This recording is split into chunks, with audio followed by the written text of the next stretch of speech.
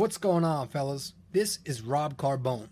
You're listening to BD4, where there's no better way to get your Yankees and Knicks analysis than by tuning into this podcast right here, right now. Let's go.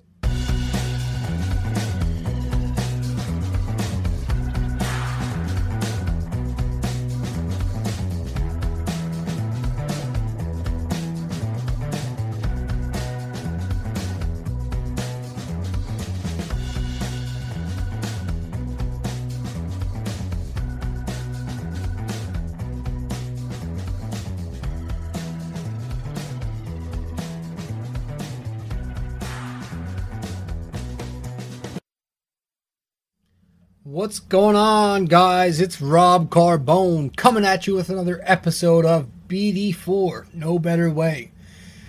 Tonight we're doing episode 69. The Knicks just completed their pre-deadline, first half of the season. 2-game win streak. That's cool and all. I guess we'll recap real quickly We'll recap tonight's game, and then we'll get more into the trade talks and all that stuff, because that's what we're gonna talk about in this episode. But yeah, tonight they went into Cleveland and they took the victory. It took them an extra quarter.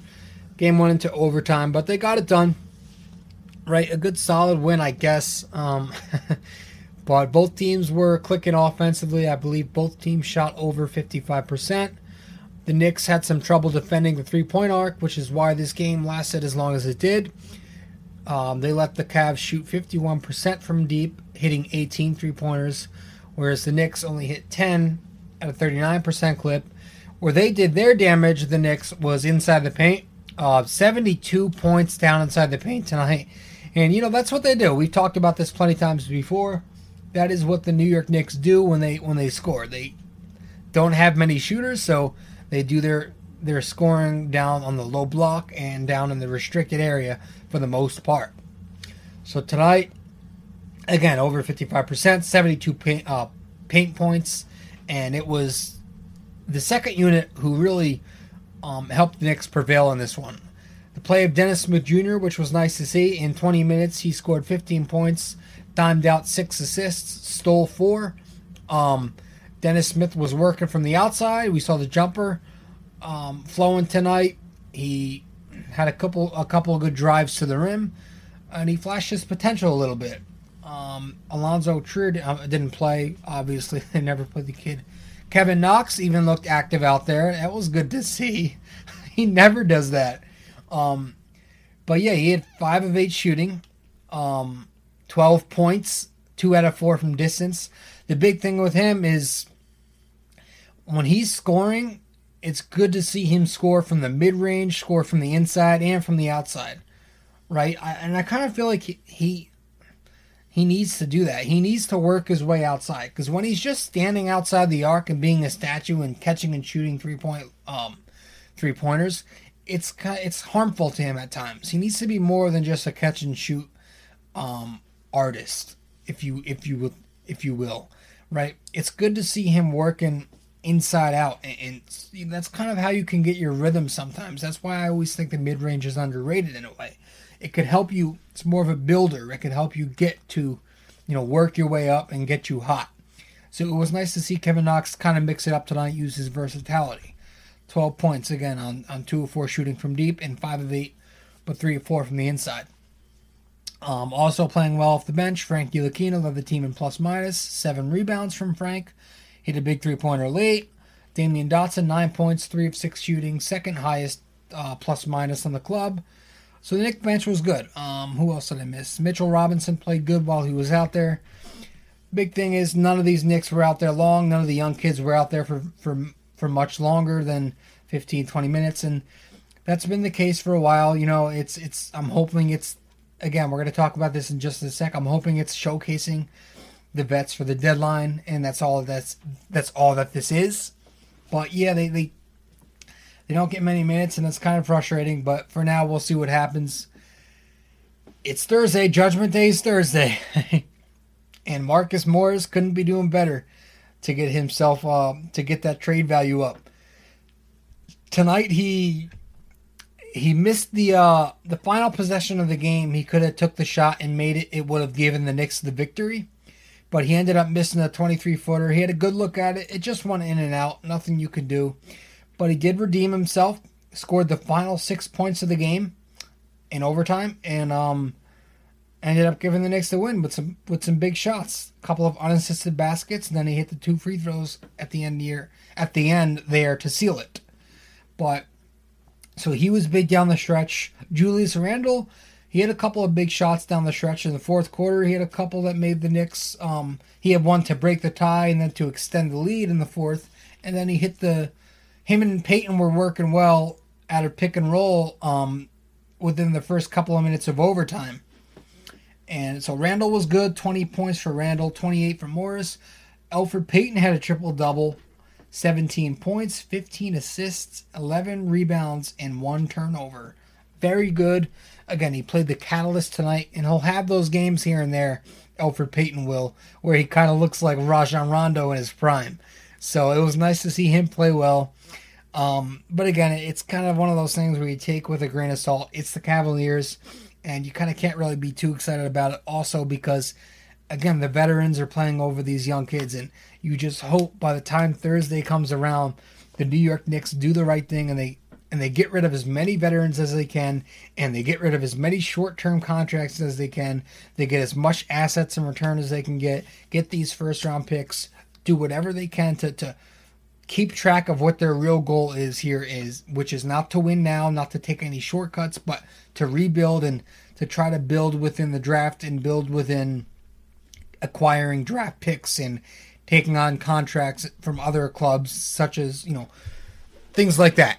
So tonight we need to, hopefully it's the last night we see guys like Portis, we see guys like Ellington, Gibson, and Morris. Morris has been a big topic here, obviously, in trade talks, and this has been all season. Let's be honest, right?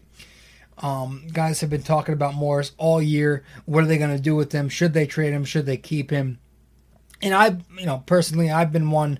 I've held the same opinion all throughout the season, which is the only rational, the only right, correct decision. Let's be honest here, which is trading Marcus Morris. You've got to trade this guy. Listen, I like him too. I love the New York attitude, but I'm not going to just keep him to catch feelings. First of all, this is a guy who's north of 30 years old, so it's not like he's some young kid who you can keep around and develop for when the Knicks eventually are good. So that's a no. Second of all, he's a free agent at the end of the season. If you want him that bad, you could get him back in the summer. Third of all, his value will never be higher at the age of 30-something years old. You trade him now, he's playing at a career high, you get a first-round draft pick in return. So if you don't trade him, you risk losing him for nothing. If you do trade him, you get that first-round pick, and the worst that happens is you lose him, and you get a first-round pick. So it's really a no-brainer right now. There's not much you could say to rationalize keeping Marcus Morris on this basketball team here in 2020 at least. So if the two sides want to meet again in free agency, I'm all for that. Good. Right now, we got to be smart here and get a first-round draft pick in return. That's what we need to do. We have a chance to re-sign him and get a first-round pick, okay? We take that chance over just keeping him for pointless reasons, just to get 22 wins as opposed to 17, whatever. That makes no sense. Put this guy in a contender, ship him to LAC, let them have him, whoever wants him, the Blazers, anywhere. Let's get our first-round draft pick, and then we'll talk about getting Morris back. That's the most important part. The most important part is not keeping Morris because he makes you feel good and he has this New York persona. No, the main goal here is to develop, to grow a foundation, to get as much talent as possible, and you do that by acquiring draft picks. And that's what the Knicks should be doing. No shortcuts, nothing that makes no sense like keeping Morris. We've got to trade him first and foremost. That's the guy you need to get rid of. Also, I've heard things like, listen, I'm going to go to this page. I'm going to find the reports. There's been a couple of reports that came out today. Begley said one of them, it was about, not Marcus Morris, it was about, God, let me find it. It was the Knicks and Hornets about Julius Randle.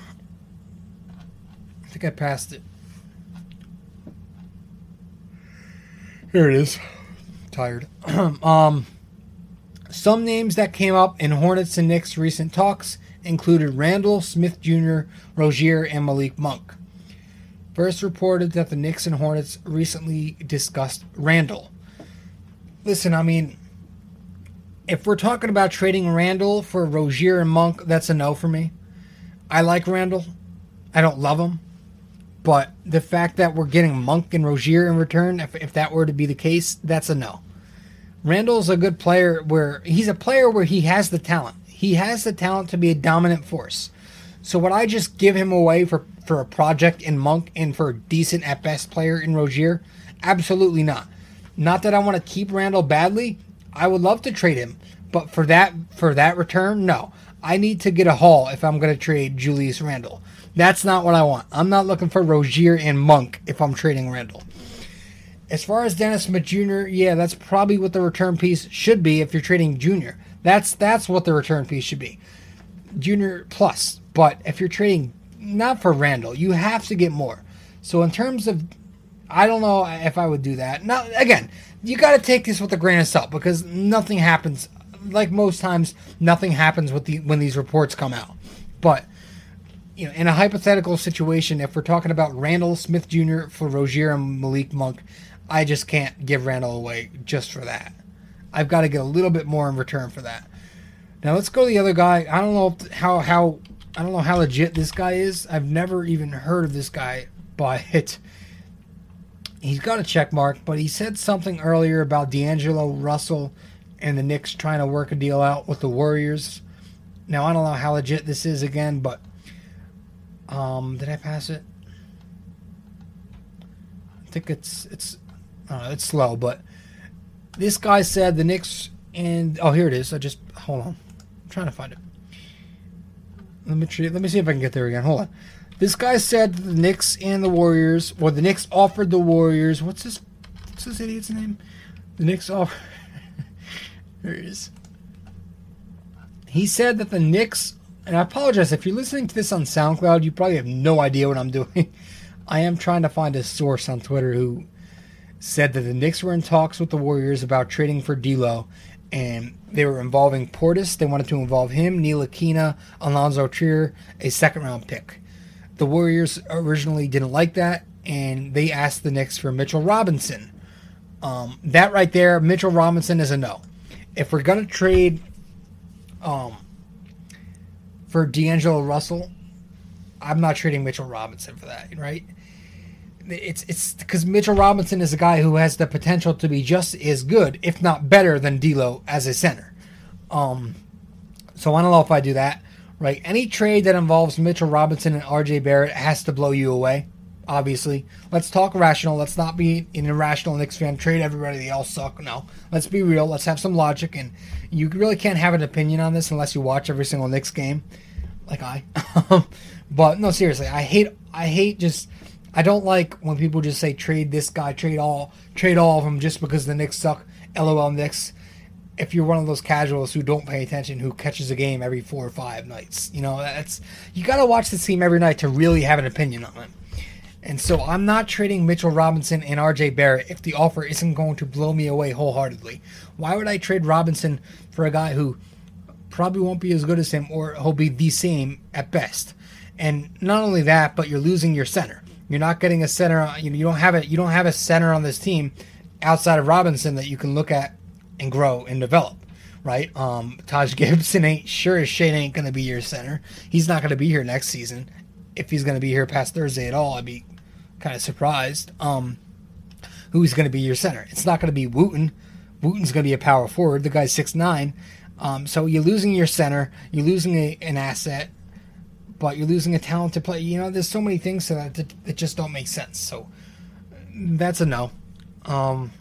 But yeah, like I said, you got to be smart with some of these deals. You can't just do it for the sake of making a trade and trying to get something new. I know it's tempting to take some shortcuts here and there, but I would more than take D'Angelo Russell if it included anybody else besides those two players. I would definitely do that.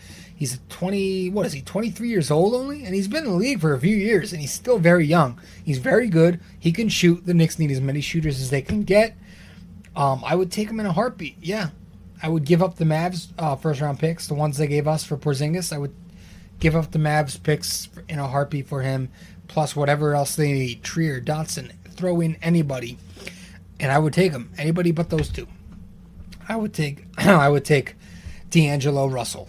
But yeah, as far as trading Morris for someone like Monk, someone like Rozier, that's a no.